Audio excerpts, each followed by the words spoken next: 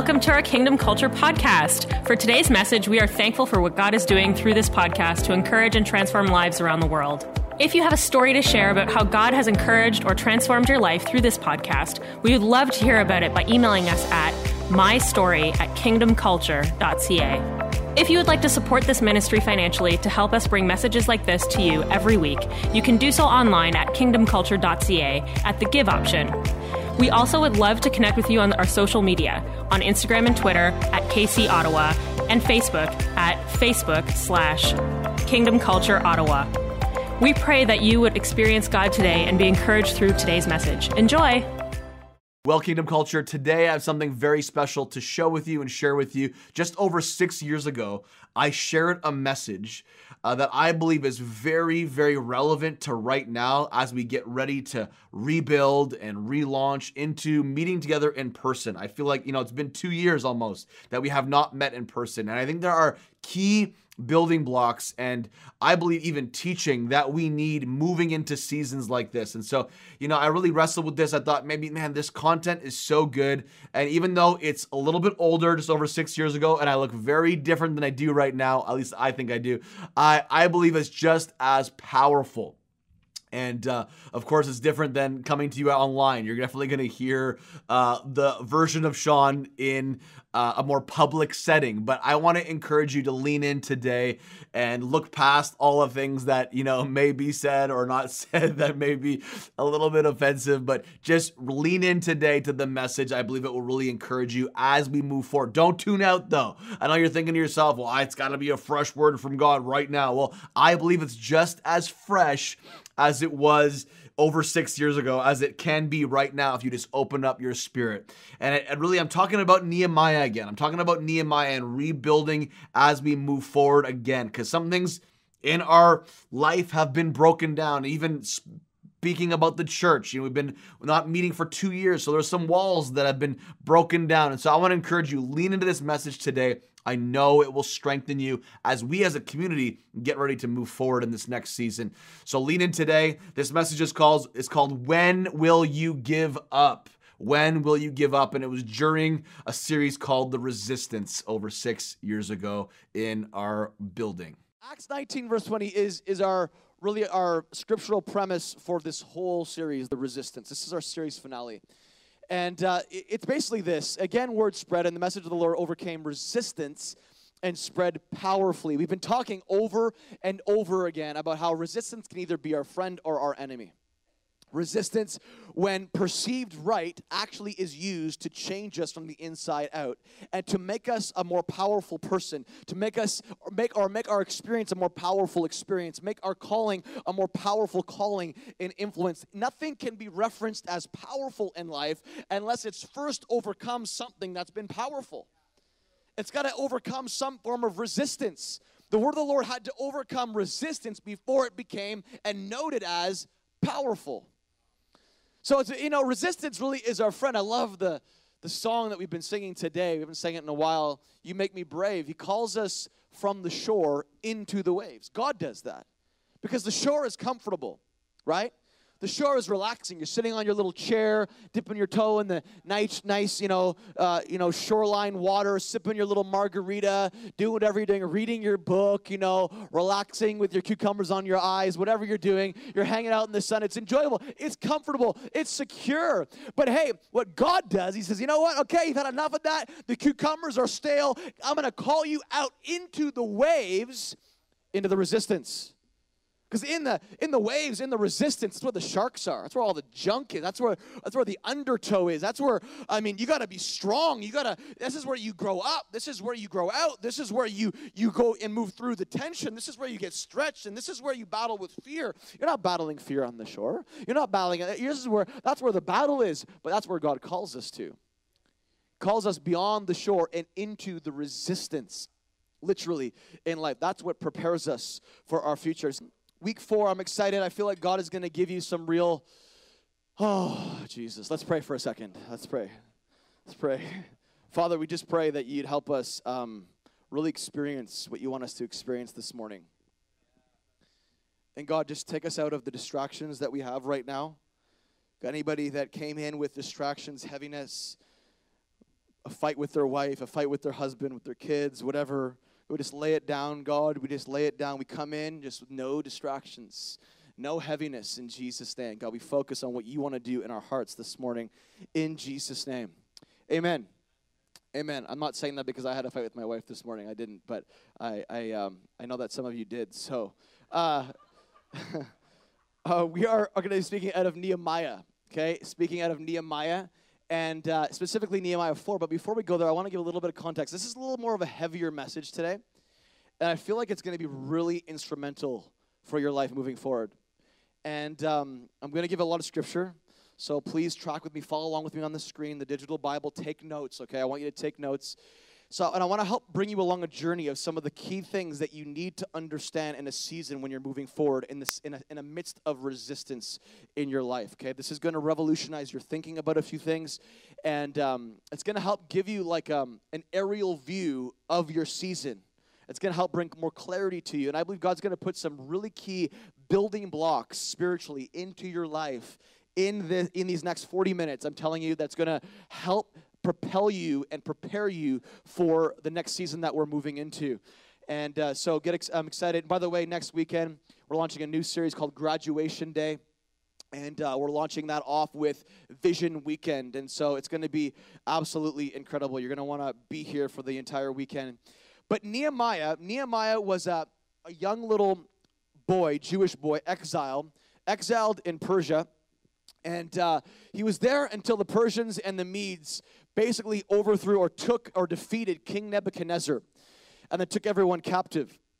And they moved in, everything began to change. And at this time, for years, the walls, because if you know the story, if you read Daniel, Daniel was a young boy, along with his friends and other Hebrew children that were brought over when King Nebuchadnezzar and the Babylonians basically destroyed Jerusalem, broke down the walls, burned the city gates. They took all these people into captivity for 70 years.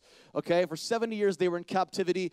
And so in this time frame, we have Nehemiah, okay, around the 5th century. In this time frame, we have Nehemiah, who was also exiled in Persia, okay, until the Medes and the Persians took over and basically overthrew the power of King Nebuchadnezzar. Okay, so now this new king is in authority named King Artaxerxes. Everyone say Artaxerxes 10 times fast. Artaxerxes. Okay, and I'm speaking in tongues. No, I'm just joking. But anyways, King Artaxerxes, he was the new king that had been appointed. And so Nehemiah, he grew up in this environment and grew up serving King Artaxerxes. And he was given the role of cupbearer, which was a very, very important role, a role that was held in high esteem because, to have the role of cupbearer, you had to be absolutely trustworthy. You were trusted inside the inner circle. I mean, you were hearing conversations that nobody else was hearing. You were serving wine and drinks at the royal table. I mean, you were hanging out with high-level officials and governors and all these different things, kings and queens, and you were seeing stuff that nobody else could see or was seeing. And so, I mean, these people had to be trained, had to be trustworthy, people of integrity. Also, I mean, it was a big, financially, it was very, very good for them as well to be in this position. And so Nehemiah was raised up into this, was given great favor, great promotion, and his role, one of his main roles as the cupbearer, because you see in that time, kings were always being attacked, trying to be taken out. And so oftentimes, the way that they do it is they poison the drink. This is not just some sort of Game of Thrones, TV series. This is they actually happened where the drinks were poisoned. And so the cupbearer, Nehemiah, would drink the wine or drink the drink before it was served to the king to make sure there was no poison in it. So think about it. Every day, Nehemiah was laying down his life for the king. The king. Every day, he was laying down his life for the king. The king was first. You see, when we make first things first in life, promotion, calling, purpose ends up being fulfilled. Nehemiah, that wasn't even his purpose. But it was the preparation for what was about to become his purpose. He had to practice every day giving his life down, laying his life down for the king, practicing what it looked like to be humble and lowly, serving another. I mean, he had to literally give his life. And so one day he comes into the king's court and he's all sad and depressed because he's hearing all these reports of the fact that Jerusalem still lies in ruins. The walls still have been torn down. The gates still have not been repaired. And there's just brokenness in the people where his ancestors are buried. There's brokenness in his spiritual homeland. And there's depression and oppression. And every day all the people can do is look at the ruins that began one time long ago because of failure. The ruins of the walls broken down. All they're living with a permanent state and position in their heart of unbelief and doubt. And we're never going to advance again. We're never going to rebuild. We're never going to see restoration. We're never going to see reconciliation. The Babylonians have ruined it forever. And that's the state of the people. And so Nehemiah is carrying this burden into the king's court. And the king says to Nehemiah, "Hey, Nehemiah, what's going on? What's going on? Why are you so sad?" And he's like, "Well, how can you not be so sad? The place where my ancestors are buried still lies in ruins." And so at that point, the king commissions him and says, "Okay, you can go. You can go, and I'll support you. I'll give you the provision. You served me well." You see, he made the king first, and everything happened as a result after that. He had the provision for his calling. Everything that he was called to do was provided for Nehemiah, but he understood how to lay down. How could he lay down his life to restore a people group by rebuilding the walls of Jerusalem if he never first gave his life and laid it down for the king? It's kind of a picture of our own lives. How can we expect to love the people if we don't first understand God's love for us and actually are able to lay down our life for the one who loves all of the people more than we do? So it's a spiritual parallel. And so he gets commissioned. He goes over to Jerusalem in the night. He's scouting out the land, looking at everything. And then he begins to talk about his plans. People begin to hear about his plans. He begins to continue doing and rebuilding or starting to rebuild the fallen walls. And this is where we pick it up in verse 1 of chapter 4, Nehemiah chapter 4. The resistance, Sanballat. There's these three guys, regional governors, that were resisting.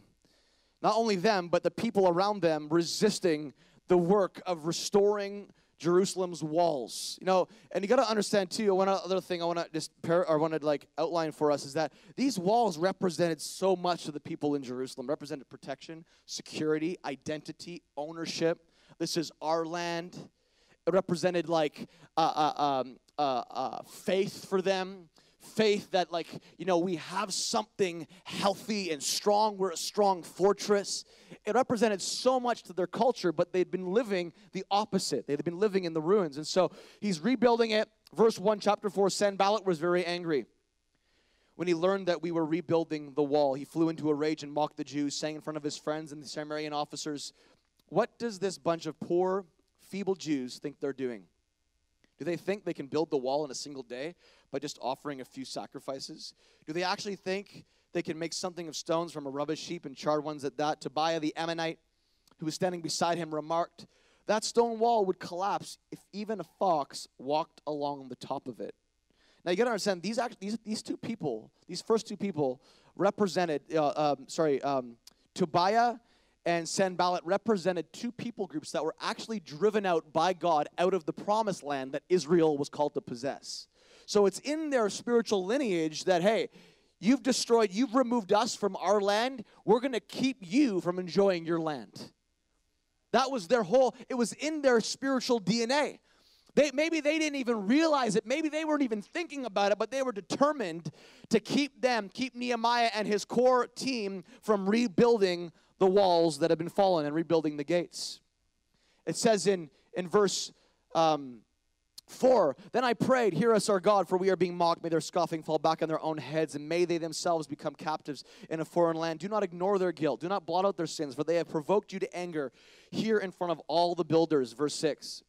"At last the wall was completed to half its height around the entire city, for the people had worked with enthusiasm. But when Sanballat and Tobiah and the Arabs, Ammonites, and Ashdodites heard that the work was going ahead and that the gaps in the wall of Jerusalem were being repaired, they were furious. They all made plans to come and fight against Jerusalem and throw them into confusion. But we prayed to our God and guarded the city day and night to protect ourselves." Verse 10, "Then the people of Judah began to complain.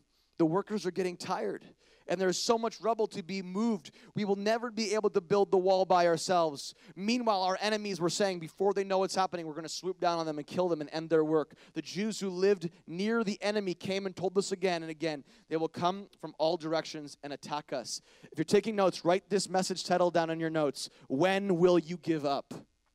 When will you give up? That is the question. I feel like this is a fitting focus for the last part of our resistance series. This is a question that both God and the devil at the same time are asking you. When will you give up? The devil's asking you to give up your spiritual inheritance. He's asking you to give up your purpose, your destiny, your future, your family, your relationships. He's asking you to give up on your relationship with God. He's asking you to give in to the addictions in your life and let those destroy your life, because he knows if they destroy your life, you'll never make it to the end. You'll never make it fulfilling the potential that God gave you in the beginning. He's asking you that question all the time. The lies are coming into your head. You're not good enough. You're not going to make it. When are you going to give up? That's the question the devil's always asking you. That's the question that even life is always asking you. You don't get the job that you wanted. You don't get the job that you thought you were going to get. The question is, hey, might as well just give up. Maybe the career you thought you were going to have because you didn't get the job you thought you were going to get isn't actually the career you're really going to have. And then it tweaks you a little bit, throws you into confusion, and you're like, but I don't understand. And see, the enemy loves it, because the enemy, if he can get you to forget what you're called to, if he can get you to forget what you're called to, he'll push you into a place where you give up on what you're called to because you forget. God is also asking the same question, not in that context, but differently. When will you give up everything to me? You've been holding back. You've been holding your career back from me, not letting me in. You've been holding your relationships back with me, not letting me in. Holding your family back for fear. You don't trust me with your family. You don't trust me with your finances. I'm always speaking to you about this and that. You're not trusting me in this area, that area, with your friends, your church. You're just not trusting me in it. When are you going to give up? When are you going to fully jump into the depth or the deep end? You've been in the shallow end, kind of sitting on the fence, dipping your toe in the shallow end where it's comfortable in the gray zone. But God is like, hey, listen, when will you give up? Let me take over, because when I take over, you'll end up being able to take over and do what you're called to do in life.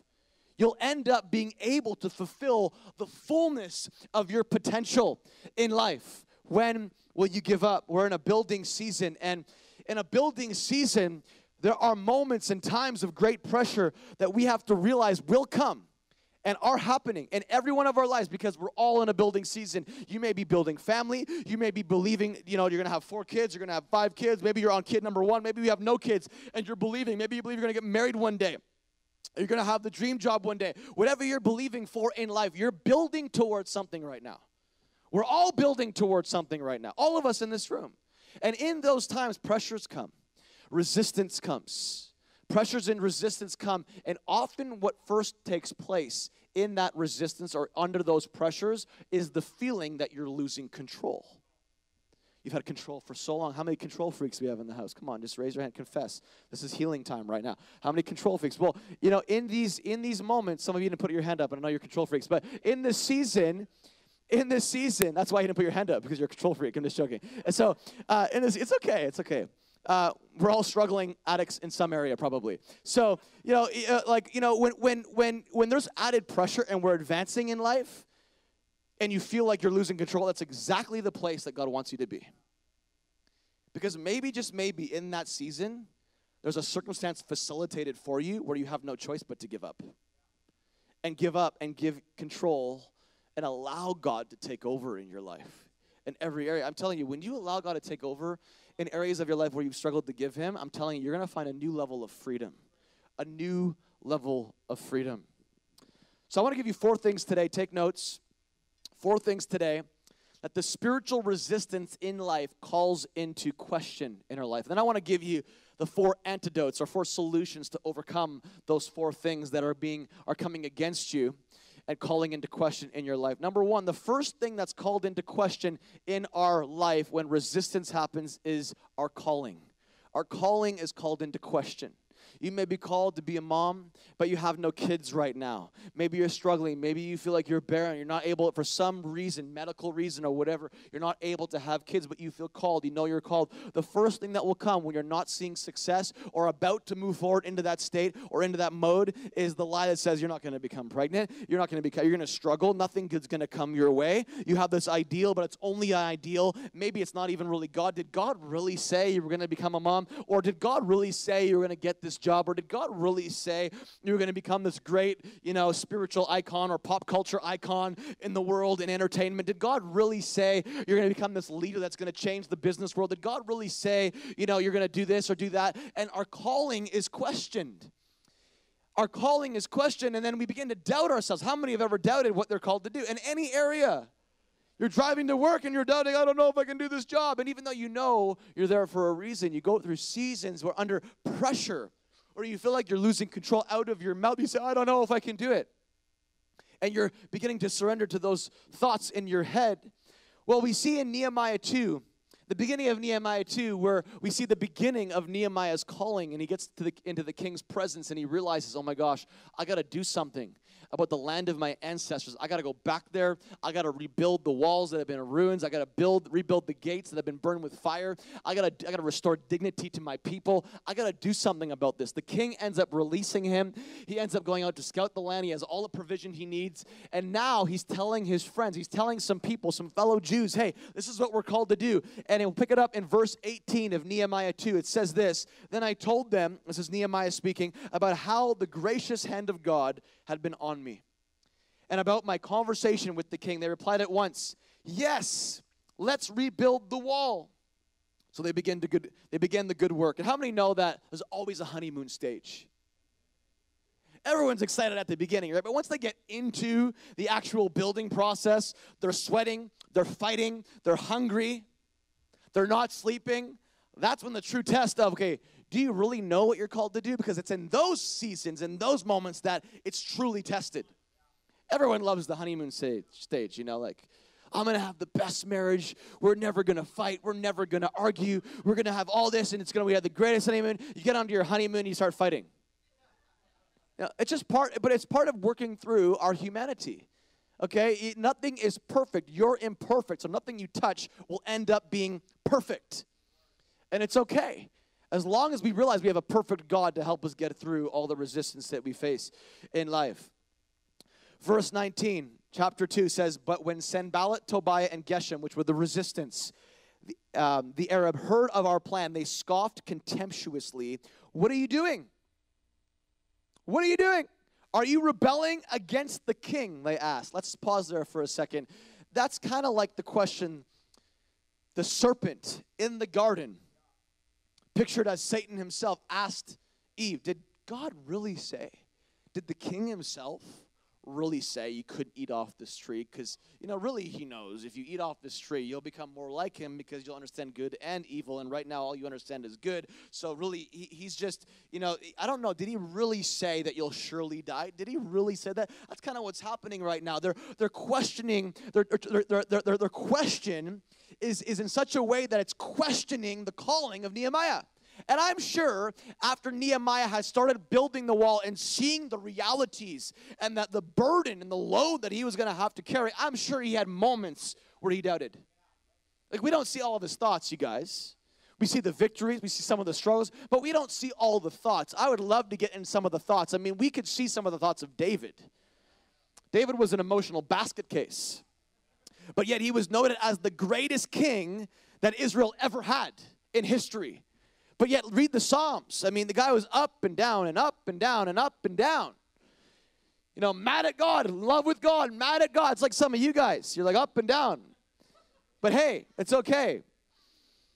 But they began to question his calling. And I remember like being in a season in my life when I was first called to go and move to Minnesota and called to go travel with this ministry out of Minnesota. Like, I was new. I'd only been walking with Jesus for 11 months. I didn't really know what I was doing. I didn't even know what I was getting into. When I got on the plane, I didn't know where I was going to live. I had no place to live. I didn't know the people that I was going to connect with. I mean, it was so fresh. I only had 3 weeks to prepare. And in those 3 weeks, I had all these signs from God that I was called to move to Minnesota, and I was called to travel with these 2 people around North America. I had this calling. I knew it was God. And I got this phone call one day from a friend of mine. And he was talking to me, and he said to me, he said, Sean, I heard you're moving, and he's like, I was shocked when I heard, and I was like, why? And he's like, because, I could picture so-and-so, and he referenced one of my other friends, I could picture so-and-so doing that, but you, I don't know, like, are you sure? And I begin to, in that moment, doubt myself a little bit. I began to, even though I had all the signs, all the confirmations from God that I was supposed to go to Minnesota, I was like, oh man, I feel like my calling's being called into question right now in this moment, in this season. I had to flip back to a place where I'm like, you know what? No, wait a minute. God has called me. And I love what it says here in verse 20. This is the response of Nehemiah to the questioning of his calling. I replied, the God of heaven will help us succeed. Even though I have no place to live, I don't know where I'm going to a foreign land, I don't know the people, God will help us succeed. We as servants will start rebuilding this wall. But you have no share, legal right, or historic claim in Jerusalem. I believe this is the antidote to overcoming when your calling is being called into question. Confess your calling when your calling is being questioned. Write that down. Confess it out loud. You know that your words, Proverbs 18, verse 21 says, the power of tongue is life and death. Those who love it will eat its fruit. You know that your words have the power of life and death in them. And your words, even Hebrews says it, that by the words of God, the word framed the worlds to which we experience right now. So think about it. When you speak, it actually can create a negative world or a positive world. Your critical reaction, well, I don't know about this. Why are you doing this? Why are you spending money on this? Or why are you doing over here? When you speak out of a negative place, it creates a world of negative energy. You don't realize it. How many know when you get around somebody critical, you can feel it? Their stare. It's like the wife's stare. She's mad at you. It's like the stare has power. Now just attach some words to it, and it's like World War III. No, I'm just joking, but not joking, kind of joking. But yeah, it's like World War III. It feels like that, The stare with the words combined, it's like explosive, But we don't realize that our words create negative or positive experiences for people. So when we confess our calling, we confess it for ourselves. We come back into the reminder that, hey, I can do this because God is with me, and God's going to help me do it. I can be the mom that I'm called to be because God's called me a mom. God so called me a mom, he entrusted me with a child. So if God entrusted me with a child, I have what I need to be the best mom ever. The best mom ever to this child, or the best father ever to this child. Are you with me? Confess your calling when your calling is being questioned. Number 2, the second thing that's called into question in our life during the resistance in life is our ability. Our ability, our skill set. You don't have what it takes. God calls you, maybe you got a dream to do something really outside of the box, and you don't feel like you have the education, you don't feel like you have the skill. I love it. I love hearing some of the testimonies, and I don't want to ever negate education, because I believe in education, and it's important. You got to follow the track that God has you on. You got to do things. You got to try things sometimes and figure out your lane. You got to find your lane. Sometimes you got to find your lane.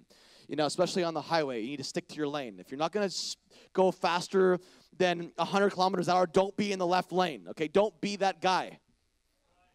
Find your lane. All the people from Quebec are like, yeah, because they're all the ones that are crazy drivers. Anyways, lost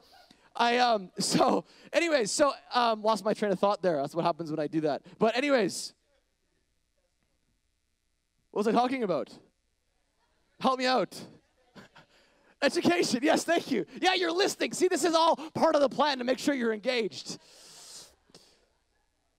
So, we may not have the skill or the ability, and this is what was happening to Nehemiah. They began to not only question his calling, they began to question his ability. I don't think you have what it takes to rebuild the wall. I don't think you have the skill. I don't think you have the education. I don't think you have the experience. So let's read it.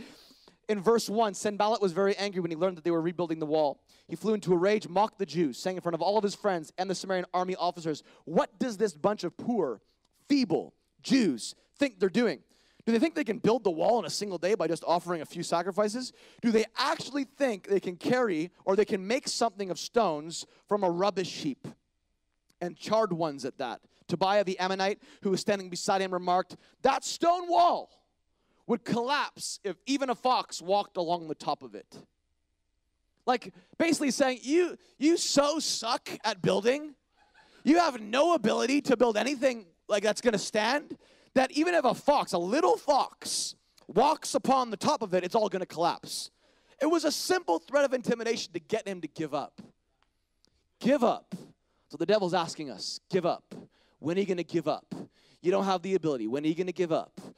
Are you really called? You don't have the ability. You don't have the skill. You didn't get the training. You didn't read the book, What to Expect When Expecting. And because you didn't read that book, What to Expect When Expecting, anybody read that book? You know, you can't be a good mother or a good father. You know, it's like that lie that comes in. That's simply a lie. But hey, if God led me to it, he'll lead me through it. And that is always the promise. That is always the promise. I feel like this is a workout up here. Yeah, Josh, welcome to my world. This is what Josh said.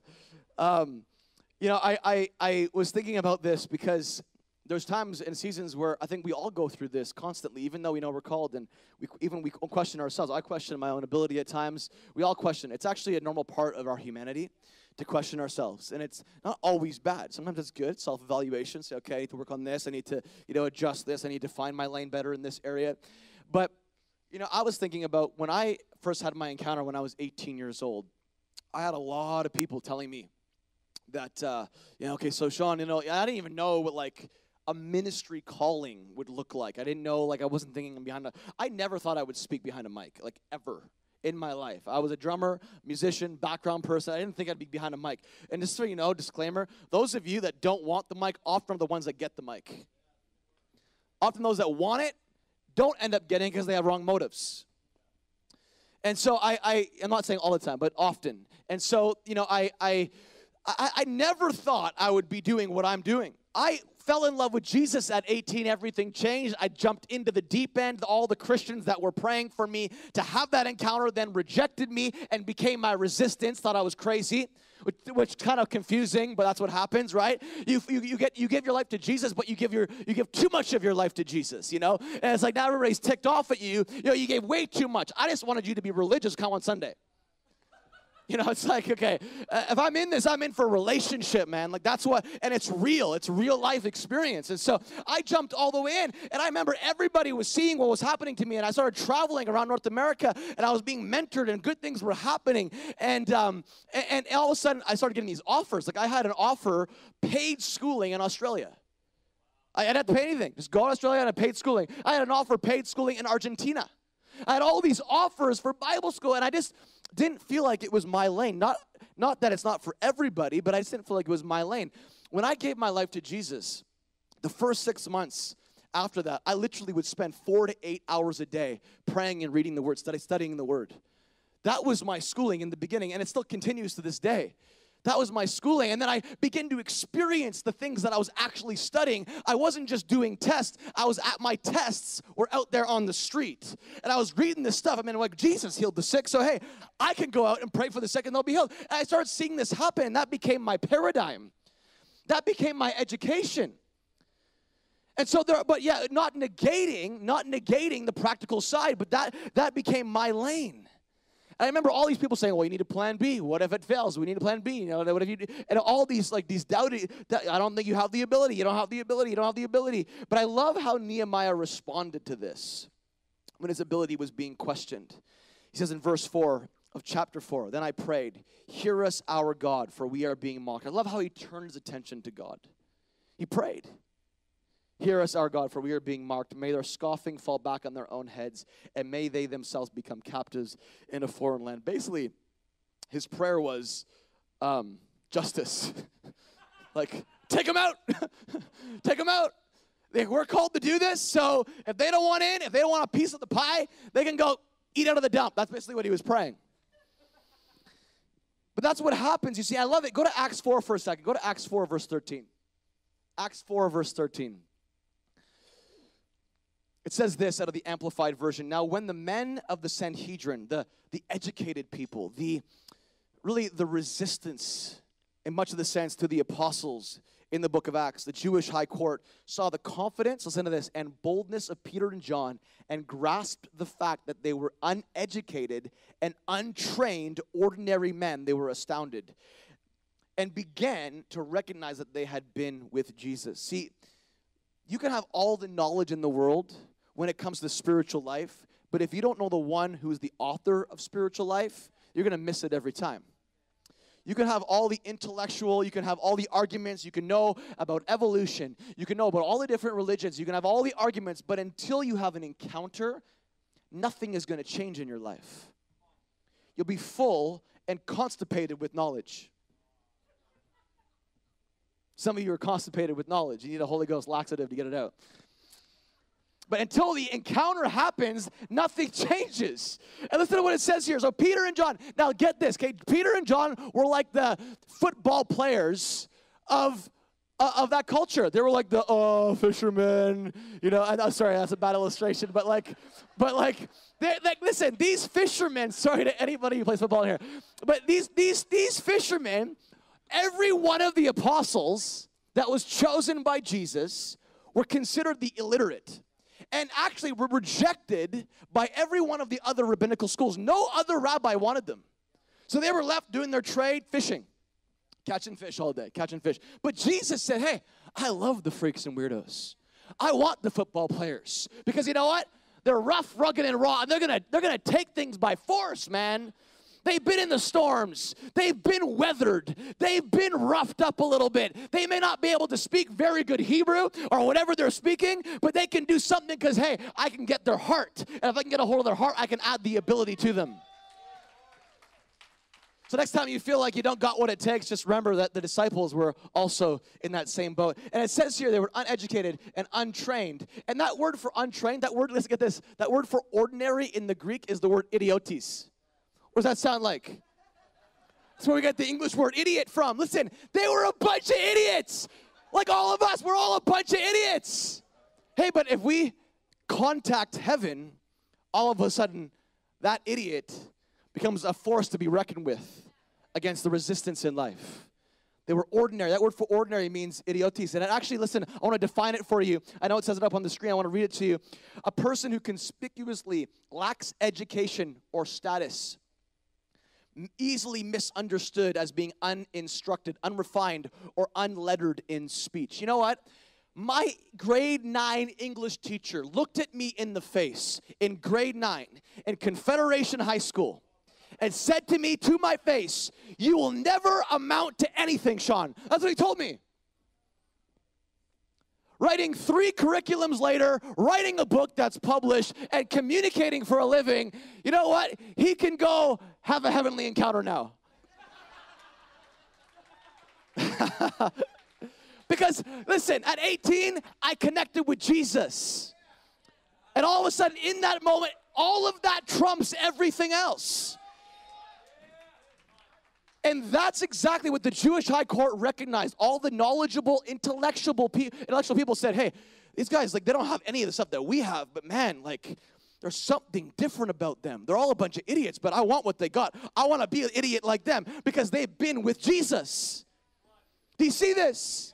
Nehemiah was being called into question, and his antidote was this. Write this down. When your ability is being called into question, ask for ability, and you'll be given ability. Number 3, the third thing that's being called into question in the midst of spiritual resistance in our life is found out of verse 7, chapter 4. Let's go here. I want to read this to you. But when Sanballat and Tobiah and the Arabs, Ammonites, and the Ashdodites heard that the work was getting ahead, so it's moving forward. They're almost like halfway mark. And the gaps in the wall of Jerusalem are being repaired. They were furious.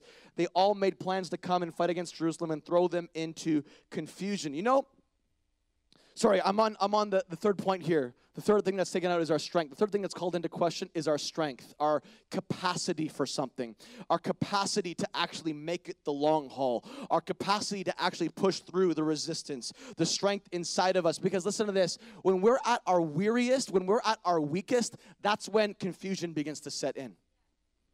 Because their whole goal, they knew, they were calling their strength into question, and that they knew that they were going to come and attack them, and they were going to throw them into confusion. Like, listen, confusion is the offspring of weakness.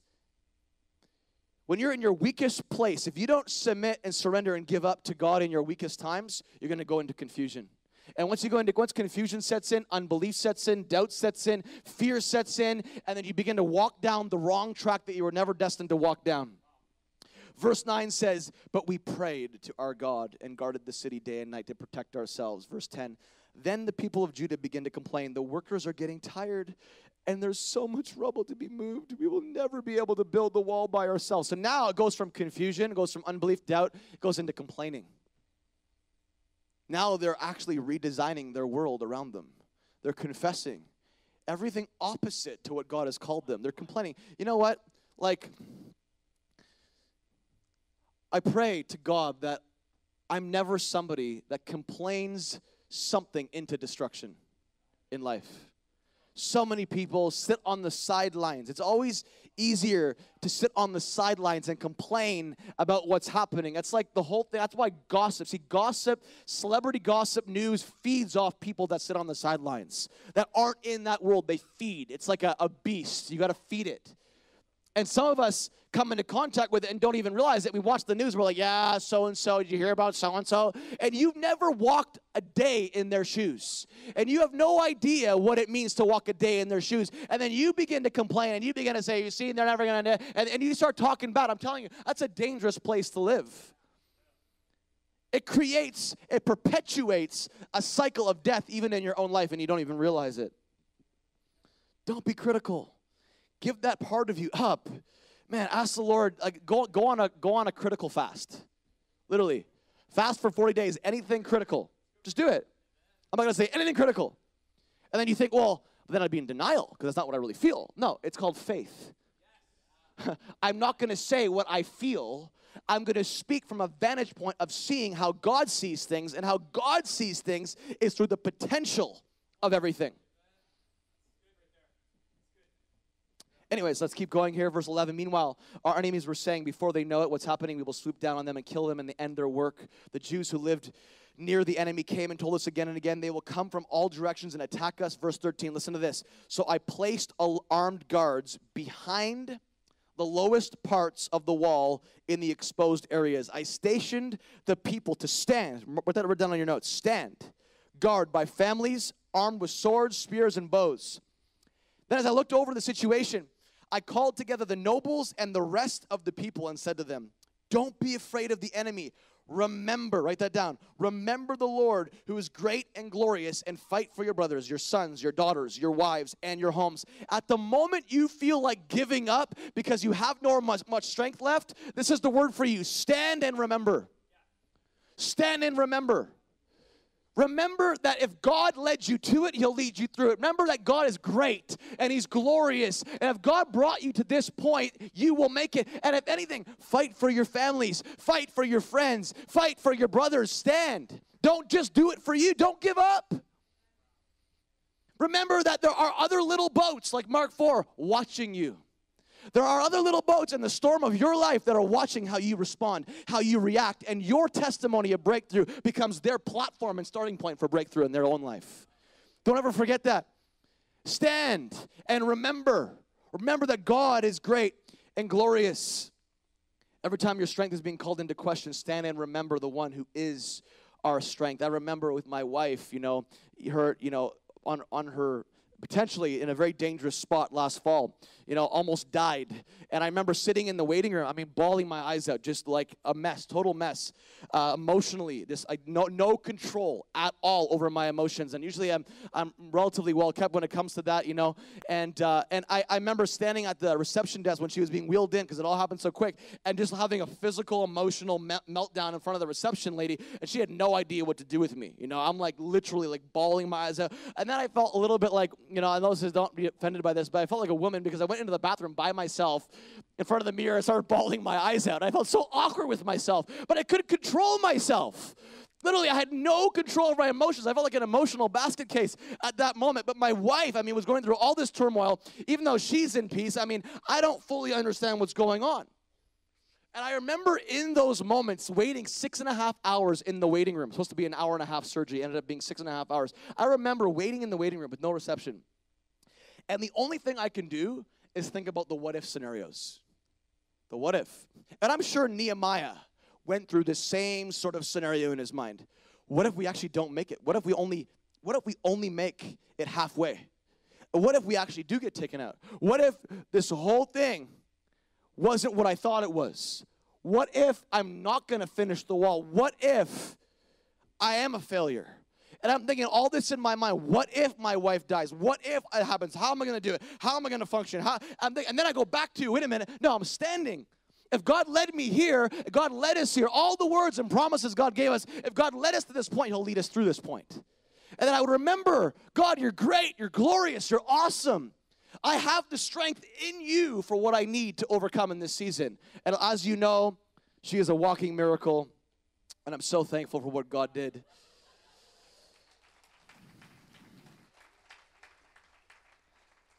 Nehemiah 4, verse 17, we're almost done here. It says this, those who built on the wall and those who carried burdens loaded themselves so that with one hand they worked at construction and with the other held a weapon. I love that. They were so dedicated to this vision, that they became inconveniently innovative. Listen, if you're ever going to do anything big in life, you're going to be really inconvenienced in life.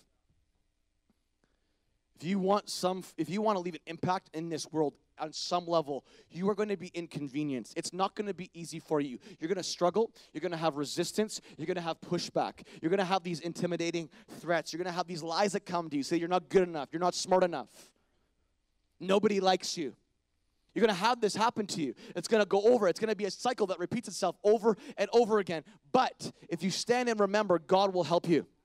But I love this. The people were so determined to accomplish this vision, so determined that they say, you know what? I don't care what it takes. I will inconvenience myself by building with one hand and holding a weapon in the other. I mean, that is like the definition of inconvenience and innovation. I mean, I'm going to make it work. It's going to feel awkward, but I'm going to make it work. And that's how we build in life. We have to hold strong to the things that fight off the resistance in our life and help us move through the resistance while we continue to advance in life. There's two things that are going on in every season of advancing that we can't forget. The last thing that's called into question in our life is our focus. It's our focus. I'm almost done here. Nehemiah 6, verse 1 to 5 says, Sanballat, Tobiah, Geshem, and the Arab, which is the resistance, and the rest of our enemies found out that I had finished rebuilding the wall, and that no gaps remained, though we had not yet set up the doors in the gates. So at this point, they'd finished the entire wall. No gaps remained. The only thing they hadn't yet set up was the doors in the gates. Verse 2, so Sanballat and Geshem sent a message asking me to meet them at one of the villages in the plain of Ono. Everyone say, oh no. It's funny because they're done the wall now. No gaps remain, which is awesome. It's a miracle. They haven't finished the doors at the gates. Because see, gates always speak of the blessing and reward of heaven. Always in Scripture. The blessing. That's where, if the gate's not open, the blessing can't come in. If the door is closed, Jesus can't come in. The door of your heart is closed, Jesus can't come in. You got to open up your life to Him. You got to let Him in. You got to surrender. You got to make that decision. So, I mean, they're about to complete everything. And now, guess what happens? These distractions start coming in. And God told me 4 weeks ago that in this next season, we'd have emotionally destructive distractions that would come our way. And for you, maybe you're in a season where you're advancing, you're moving forward in something, and you feel like you're trudging and it's hard. You feel weak. You feel weakened. Don't be surprised if you have these emotionally destructive distractions trying to take you out and take your attention off focus and where you're supposed to be going. Don't be surprised by it. It's going to happen. It says here, they found out that there was no gaps left. It says in verse 2, so Sanballat and Geshem sent a message asking me to meet them at one of the villages in the plain of Ono, but I realized they were plotting to harm me. So I replied by sending this message to them, I am engaged, or I am advancing, the word is, in a great work, so I can't come. Why should I stop working to come and meet with you? 4 times they sent the same message, and each time I gave the same reply. 4 times. I mean, he was being harassed. These destructive distractions were going to come and take his focus off because they were almost done. Everything. They were almost done. And now the focus is being challenged. These distractions are coming his way. The pressure is getting more intense. But I love it. In verse 9, Nehemiah has the revelation, has the understanding. It says this out of the New Living Translation. They were just trying to intimidate us, imagining that they could discourage us and stop the work. So I continued the work with even greater determination. I love that. When your focus is being called into question, focus even more. Determine even more when your focus is being called into question. That became fuel for the fire for Nehemiah. Trying to get me distracted. See, I already saw this coming before you ever even did it. 4 times I see the patterns. I'm not going to be distracted by you. I have a focus. I have a vision. This may feel like resistance, but hey, I'm going to move through it by continuing to focus on the task at hand with even greater determination. That's what God wants for you in this season. Maybe something's happening at work, something's happening on your street, something's happening in family, relationships, church. Something's happening to you, and you're maybe being distracted. And it's literally pulling on your emotional real estate. It's drawing on your emotions too much, and you're feeling dried out. You're feeling there's like this spiritual leech on your emotions, just drying you out. You got nothing left to give. Let that be a sign to you that you're advancing, and the enemy wants to keep you paralyzed. And as soon as you become aware of that, all of a sudden, what was used against you now is used on behalf of you to propel you forward. Just like Nehemiah. Now all of a sudden, he became more determined than he ever was. He became more focused than he ever was. He was going to finish the job. He was going to make it happen. Why don't you stand up with me? You know, Nehemiah is really a picture of Jesus. He really is. And he was a cupbearer. Remember that? He was a cupbearer. And you know that Jesus was also a cupbearer.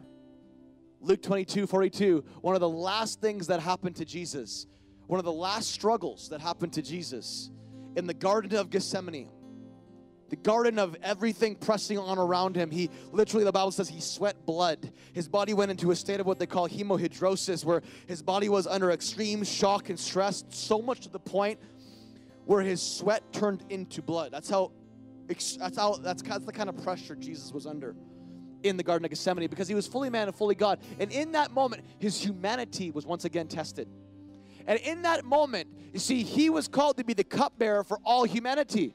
Just like Nehemiah was called to be a cupbearer, laying his life down for the king every day. So in practice and preparation, so he could one day lay his life down for a cause to restore dignity to his people in Jerusalem. He had to practice the same way as Jesus in this moment. He was about to drink the cup of death. He said, hey, God, Father, if it's possible, take this cup for me, this cup of death that I'm going to drink. Because he knew in that cup, he was going to feel the pain and sin of all humanity. He was going to take on the sin of the entire world, past, present, and future, in one moment on the cross. He didn't think, and he knew in his own ability he couldn't do it. He knew in his own strength, and he couldn't do it. He knew that he was called to do it, but in that moment he was struggling to do it. And he said, if it's possible, I don't know if I can be the cupbearer for all humanity. But then I love how he changes his mind and says this, yet I want your will to be done, not mine.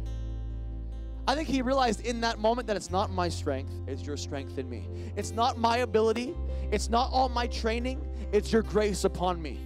And that you, God, you've called me to do this. You've called me to drink the cup, to bear the cup for all humanity. This is what he did for you and I. Just close your eyes just for a few moments. Jesus was our Nehemiah. And in this moment, Jesus has a desire to restore you, to restore the ruins in your life, to restore the walls that have been broken down in your life because of pain. Maybe the enemy's come in, maybe life has come in your life and it's broken down the walls, broken down the city gates, taken the security away from you. He's broken down, he's wounded you, you have unforgiveness in your heart, hatred, you're full of pain, you're just hurting, and those walls have been broken down in your life. Well, listen, Jesus is our Nehemiah today, and he wants to restore those walls. He wants to restore those city gates. He wants to make you whole again. He wants to restore to you dignity again. He wants to restore to you protection, security, and health again. He wants to give you what was lost. He wants to take what was in ruins, and it is in ruins right now, and make it new again.